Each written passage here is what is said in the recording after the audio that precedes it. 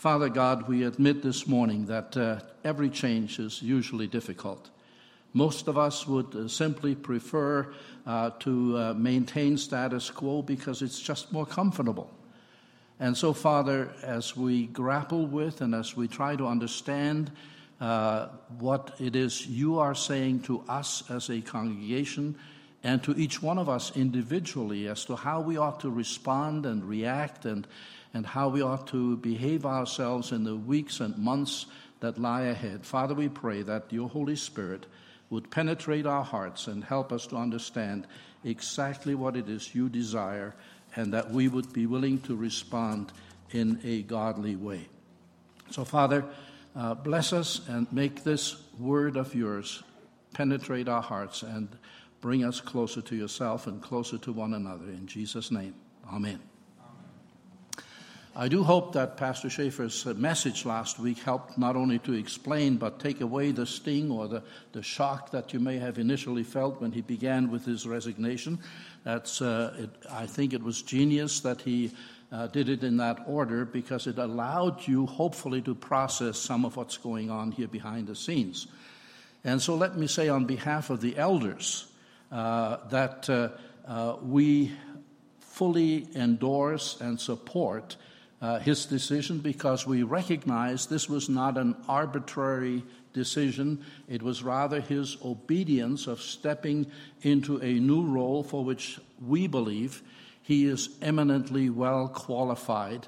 And so we have no problem supporting that and saying, yeah, God bless you. And we want to be praying for Pastor Schaefer and Jeannie, because this is also a rather radical adjustment for them in the weeks and months to come. So we are absolutely convinced that his resignation did not surprise Jesus, because he knew about it before it happened. We are also absolutely convinced and endorse the fact that God is still on his throne and he is still in control.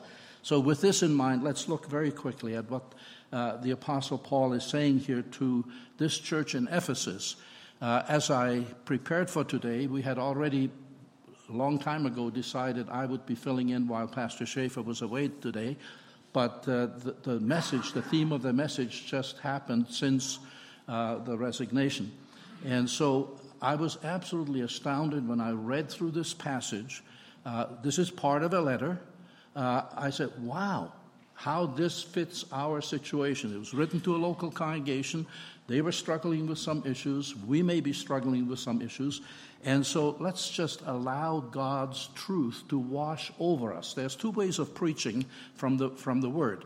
You can do what Pastor Schaefer is so good at, take one verse and unpack it and find all the different shades and nuances of what goes into it through other parallel scriptures and so on, and in the context historically and biblically. Or you can take a whole passage of Scripture and let it just wash over you because it was written as a letter. And that's how it was first read. They didn't try to dissect it. They just simply wanted to understand what is Paul saying and how does it apply. So let's do that. The first thing that I find here is that he is giving instruction how we as individuals and as a faith community must focus on the unity and the maturity of the body of Christ. Because, you see, this is not our church. This is God's church. And we're simply together, the body of the local congregation. Some of us are actually members of the church. Some of us have been adherents and friends of the church for a long time. But now is a good time to say, what is my relationship to this body? How much do I feel connected and belong to who we are? And he says we need to, first of all, focus on the fact that by God's grace, every one of us need to choose to live a godly life. This is what he's saying in verses 1 to 3. As a prisoner from the Lord, or for the Lord, and I'm reading from the New International Version, I urge you to live a life worthy of the calling you received. The fact is, God has blessed us by calling us into his forever family, and he expects us to represent him well to the world. As parents, we're always concerned when our kids are publicly active anywhere that they'll not embarrass us. You know, I have 3 sons. They all ride motorcycle again. And I thought I raised civilized boys, but 2 of them ride Harleys. So I said, well, what about BMW do you not understand? But he says, live a life worthy of the calling which you have received. Be completely humble and gentle, patient, bearing with one another in love. Those are the hallmarks of Christian behavior.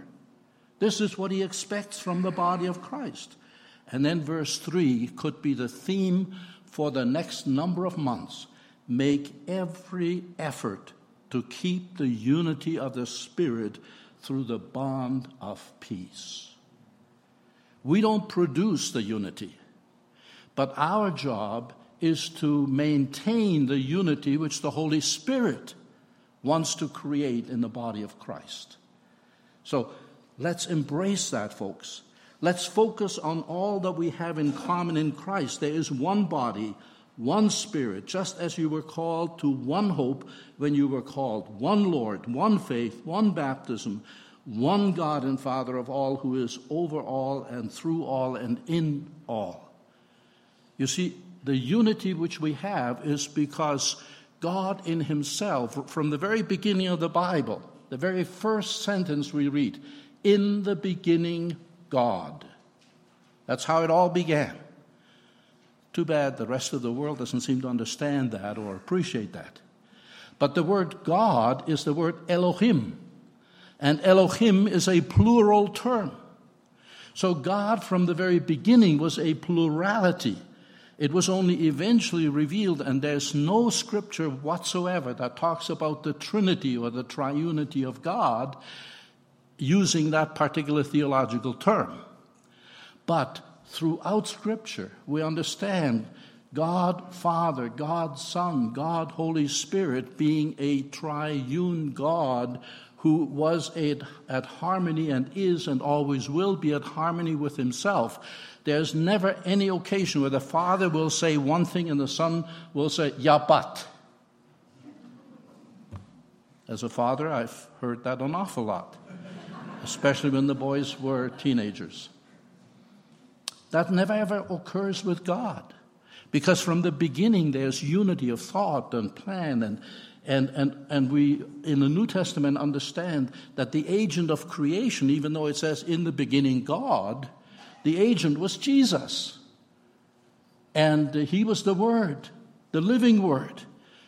By him all things consist, the Apostle John says. And so there's one body, one Spirit, one God and Father, one Lord, one faith, all of these things that we have in common. What we have in common is far greater than what divides us on the human level. Let's focus on that, folks. We also need to recognize God's grace gifts, because he goes on in verse 7 to say, to each one of us, grace has been given as Christ, as the Messiah, apportioned it. This is why it says, when he ascended on high, he led captives and gave gifts to men, which means he gave gifts to his people. Now, if there's any passage here that needs a little explaining, because most of it is self-evident and self-explanatory, but there's this sense here that when Paul says, this is why it says, which means it was written earlier, and actually verse 8 is a quotation from Psalm 68, verse 18, which Paul uses in a somewhat unusual way. Now, when we interpret Scripture, we don't just randomly choose what does this mean and how does this need to be interpreted. There's a discipline called hermeneutics. And the discipline of hermeneutics has to do with carefully dissecting and interpreting the Word of God in its context and according to its linguistic and spiritual meaning. Now, Paul seems to depart from that because he is quoting Psalm 68, verse 18, which originally referred to God's triumphal ascent to the throne of the temple of Jerusalem, which was a symbol of the heavenly throne. But Paul applies it here to the ascension of Christ. So he's using an Old Testament text, and it says, this is what it says there, but this is what it means in our context today. So he also states that the psalmist had said that God received gifts from men when he ascended to the temple. Paul states Christ gave gifts to men. So there's a difference between from or to, receiving or giving. And was Paul wrong? Did he not understand the Old Testament scriptures? I don't think any of that would be true. It seems what he did, he followed a rabbinic interpretation scheme which was popular in his day. And so using a familiar passage, he would turn it on its head in order to make a special point. What he is really talking about isn't what was written in Psalm 68. What he's talking about is grace gifts. The fact that God gives gifts to the church. And there's two different kinds. There's spiritual gifts which he gives to each individual. I don't believe that there's a single child of God here this morning who does not have at least one spiritual gift. Most of us have a whole cluster of gifts. And the gift mix is what makes us who we are. See, Pastor Schaefer's gifts are quite different from my gifts. But we both function within the body of Christ. And your gifts may be quite different from your neighbors or your spouse or your brothers or your sisters. But together we make up a body that has all the gifts necessary to carry out the ministry that God expects from this body. That's how it works.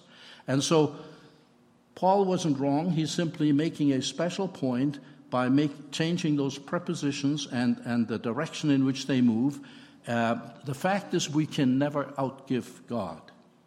Now, Paul also has an interesting perspective because when he talks about this whole matter of ascension and descension in verse 9, he says, what does it mean except that he also descended to the lower earthly regions?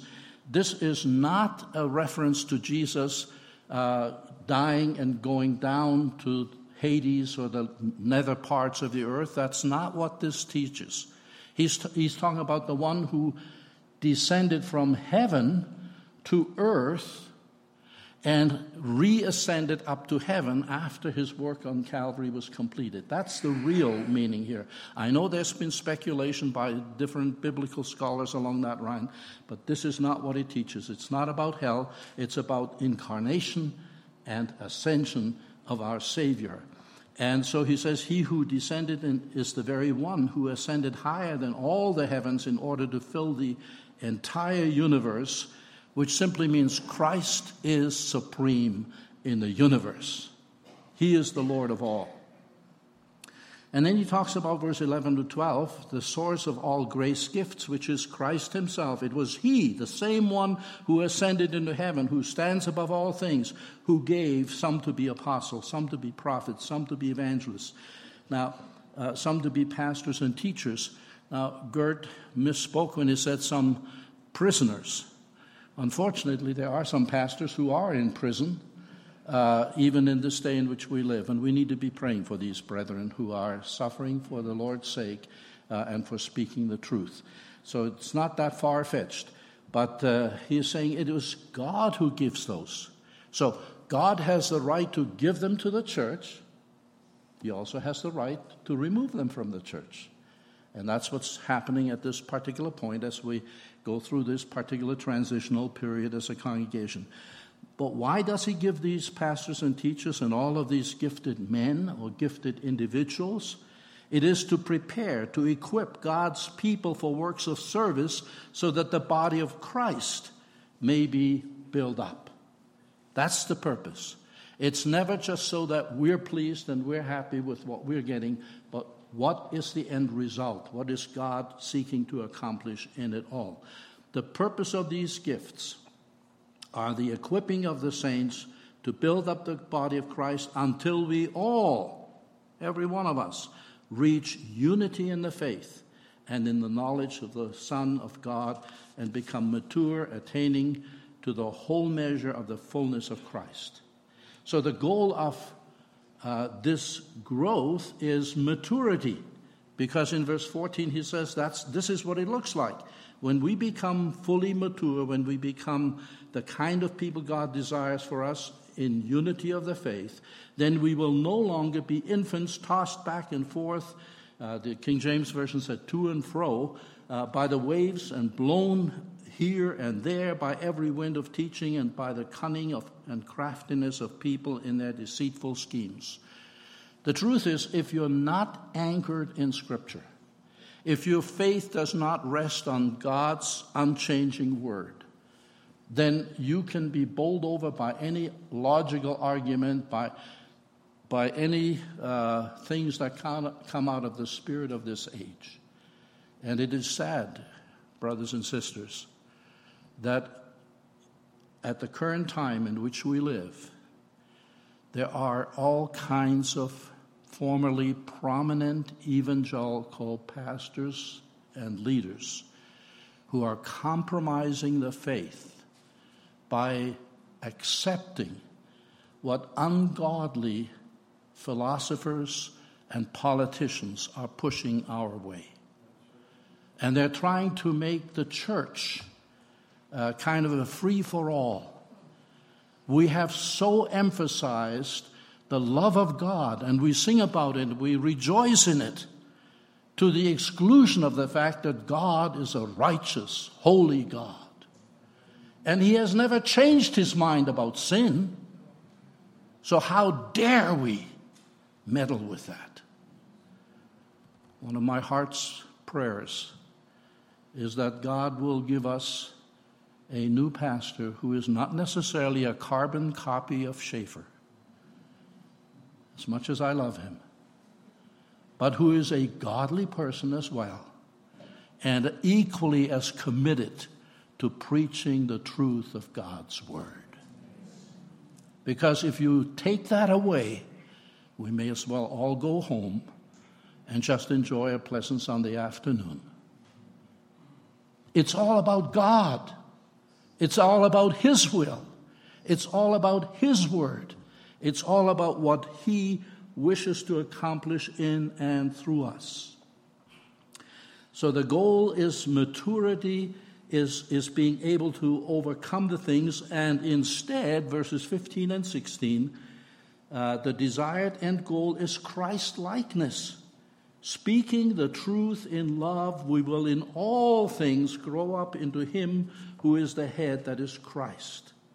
From him, from Christ, the whole body, joined and held together by every supporting ligament, grows and builds itself up in love as each part does its work. Did you get that? You see, it all flows from Christ and what he has done for us on the cross. But it also hinges on our willingness, one by one, everyone who is a believer, each one who has received the gift of grace of God, contributing according to their ability, to their giftedness, to the well-being of the entire body. That's how God wants to work. So this isn't about the elders. It's not about the ministry council. It's not about people who are professionally and vocationally pastors and teachers. It's all about us working together, each one according to our giftedness. And to whom much is given, of him much shall be required. God will hold us responsible. Just like in stewardship, he doesn't expect us to give what we don't have. But out of what he has entrusted to us, he wants us to be faithful to give proportionately back to the cause of the kingdom of God. So now, having said this from this passage, and we could end the message right here, and that would probably please a number of us, but I do want to help us see that there is a broader range. This isn't the only thing Paul ever said. And it's not the only place where it's mentioned. And what I have in mind is to walk us very quickly, just reading some scriptures, eclectic scriptures. It's by no means exhaustive. There's much, much more. But as individual believers, we all must be committed to intentional, godly living in order to move forward together. And this is what it looks like. We need to, first of all, grow as believers. Peter says in 2 Peter chapter 3, verse 18, but grow in the grace and knowledge of our Lord and Savior Jesus Christ. We sang about amazing grace and the fact that God bestowed it upon us. Now he says you need to grow in that grace. And spiritual growth is a slow process. It's one day at a time, one step at a time, relying on God's grace for the journey. We need to daily live in God's grace. Therefore, he says in Romans chapter 5, this is the Apostle Paul, since we have been justified through faith, we have peace with God through our Lord Jesus Christ, through whom we have gained access by faith into this grace in which we now stand. We didn't invent it. We didn't maybe even desire it. I always used to say, I found God at a certain point in my life. No, he found me. I wasn't looking, but he was. And I'm praise him for it. We also need to learn to share in group life, which the Greek term for that, koinonia, was used a great deal several years ago. It's kind of come out of disuse at this point again. But this is what Hebrews tells us in chapter 10. Let us consider how we may spur one another on toward love and good deeds. So we should actually be almost competing and pushing each other and encouraging each other forward in this. Let us not give up meeting together as some are in the habit of doing, but let us encourage one another, and all the more as you see the day approaching. And folks, we're moving towards the end time. When it will come, that's God's decision. But we're living in that age where it seems there's a general falling away, and we need to encourage, we need to spur each other on in the right direction. There's also this matter of serving with our gifts. Each one, 1 Peter chapter 4, verse 10, should use whatever gift he has received to serve others, faithfully administering God's grace in its various forms. This is from the NIV. This is the Greek word for that is diakonia, serving, doing what God has called us to do and equipped us to do. And the same verse also tells us that we need to become better stewards, because he says, as each, and this is now from the New American Standard Version, same verse, as each one has received a special gift, employ it in serving one another as good stewards of the manifold grace of God. So let's encourage one another to be responsible participants in church life, which means we protect the unity of our church. Romans chapter 14, verse 19, let us therefore make every effort to do what leads to peace and to mutual edification, or as it is expressed in the J.B. Phillips translation, let us concentrate on the things which make for harmony and the growth of our fellowship together.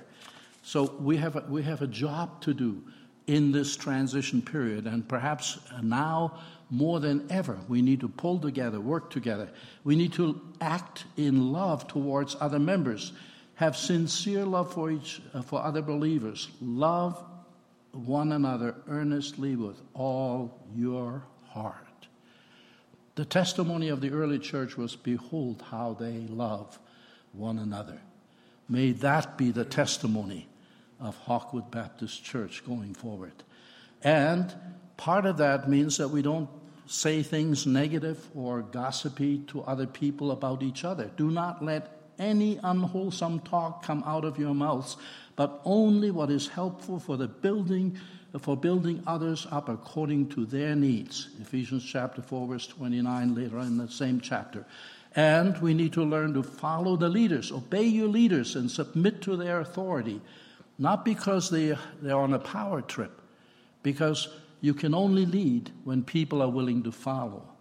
And so he goes on to say, to keep watch over you as men who must give an account.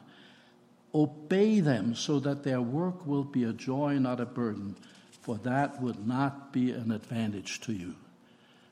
As one of the elders, I need to tell you honestly that every elders meeting we have, we spend usually at least an hour in prayer for the church, for direction, for wisdom, for individual needs that we're aware of, and whether those are people who have illness or people who are in financial need or people who have relational issues. This is not gossiping. This is not telling God something he doesn't already know. But it is our heart's desire as elders to move this church forward on our knees, not through some kind of mandate from above. Let's share in the responsibility of the church as we go forward. Just a few more quick thoughts here. Praying daily for our church. We always thank God for you and pray for you constantly. We never forget your loving deeds as we talk to our God and Father about you. This is from the Living Bible in 1 Thessalonians. And by inviting unchurched friends or missing members. You know, it's difficult for the elders always to be aware of everybody who's kind of dropping to the extremities of the church. Grace and I often come home, and Pastor Schaefer and Jeannie always do that. We come home after a Sunday service, we say, who did we miss today?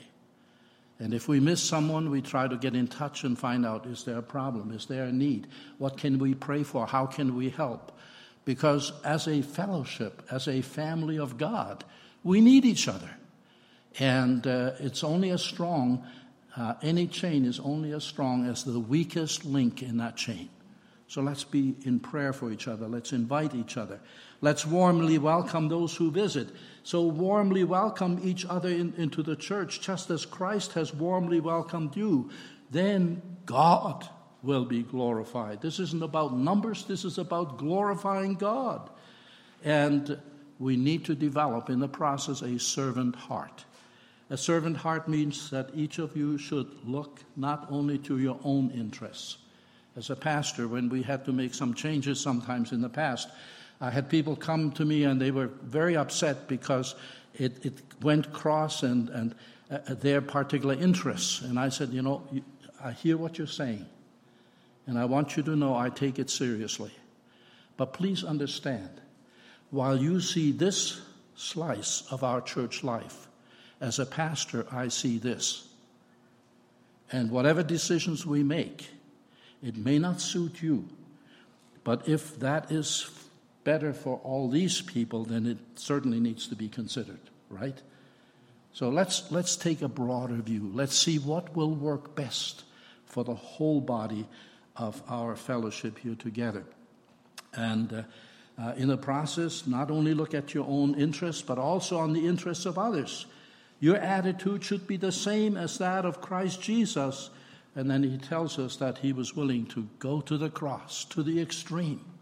Not because it was pleasant for him, to be sure, but because it was the only way to save a lost humanity from their sin. You can't do any of those things unless you also attend faithfully. Let us not give up meeting together, Hebrews said, as some are in the habit of doing, but encourage one another. Here it is again. A simple phone call. Missed you. Grace and I didn't make it to the Triennial Conference because we had agreed to be here today so I could preach. I got a message from a good friend of mine, also a pastor, who says, Sig, you and Grace are being missed. As well, it's nice to be missed. Well, here's the reason why. And then I explained to him. So let us not give up meeting together, but let's encourage one another all the more as you see the day approaching. And I end up again with saying, let's learn to live a godly life. Whatever happens, and this is out of the J.B. Phillips translation from Philippians chapter 1, whatever happens, conduct yourselves in a manner worthy of the gospel of Christ. Whatever happens, make sure that your everyday life is worthy of the gospel. Just two more quick things, and then we wrap up here. Part of that is also learning to give regularly.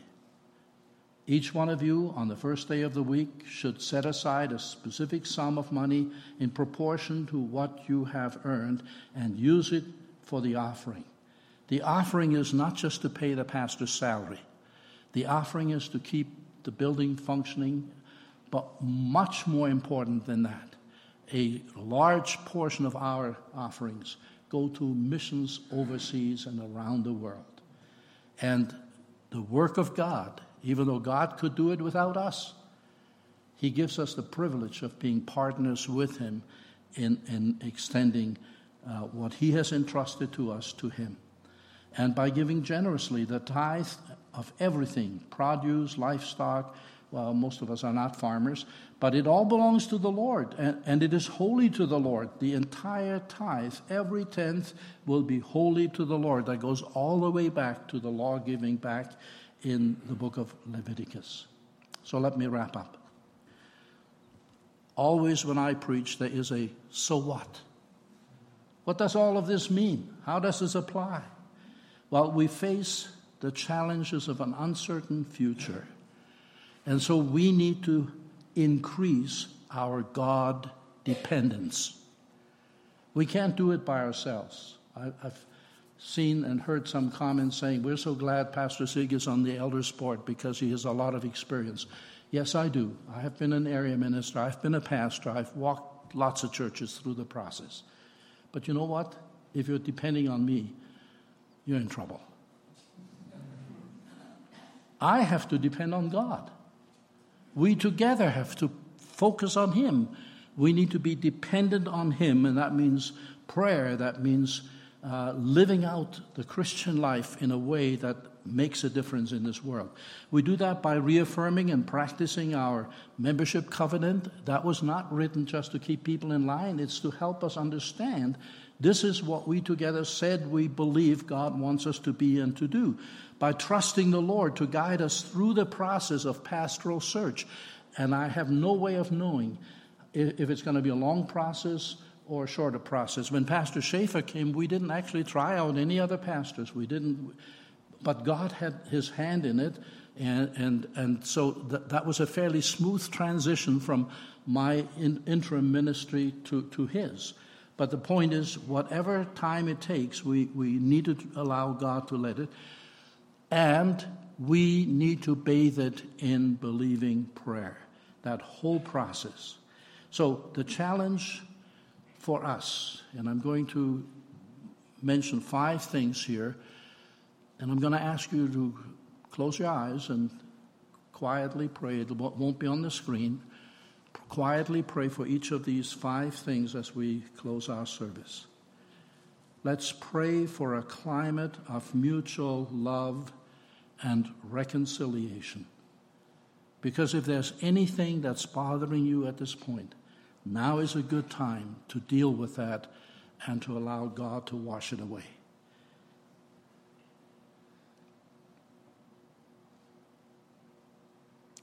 Let's also pray for our family life ministries as a church and for greater intergenerational relationships. The 2 worship services have not helped us in that respect, even though that it's been good, but we need to somehow lay this out before the Lord and say, Lord, give us some new directions for the future.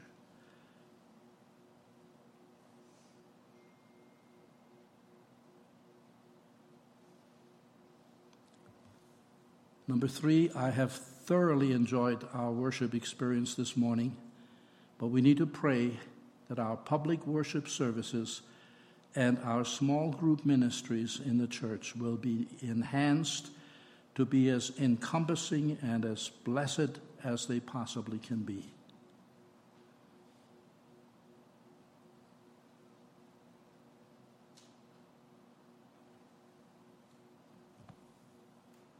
Number 4, based on all the things that the Scripture has told us this morning, Pray for additional volunteers. We ended the fiscal year with a shortage in directors of ministry. Let's pray that God will raise up from among us individuals who will serve in those capacities so that none of those ministries will suffer in the future.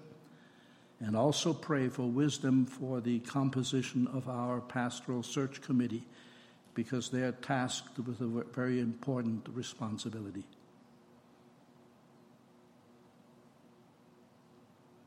And then number 5, pray for stronger community outreach, which isn't just what we officially do as a church, but what we individually do in relationship to the people who are next to us in our community.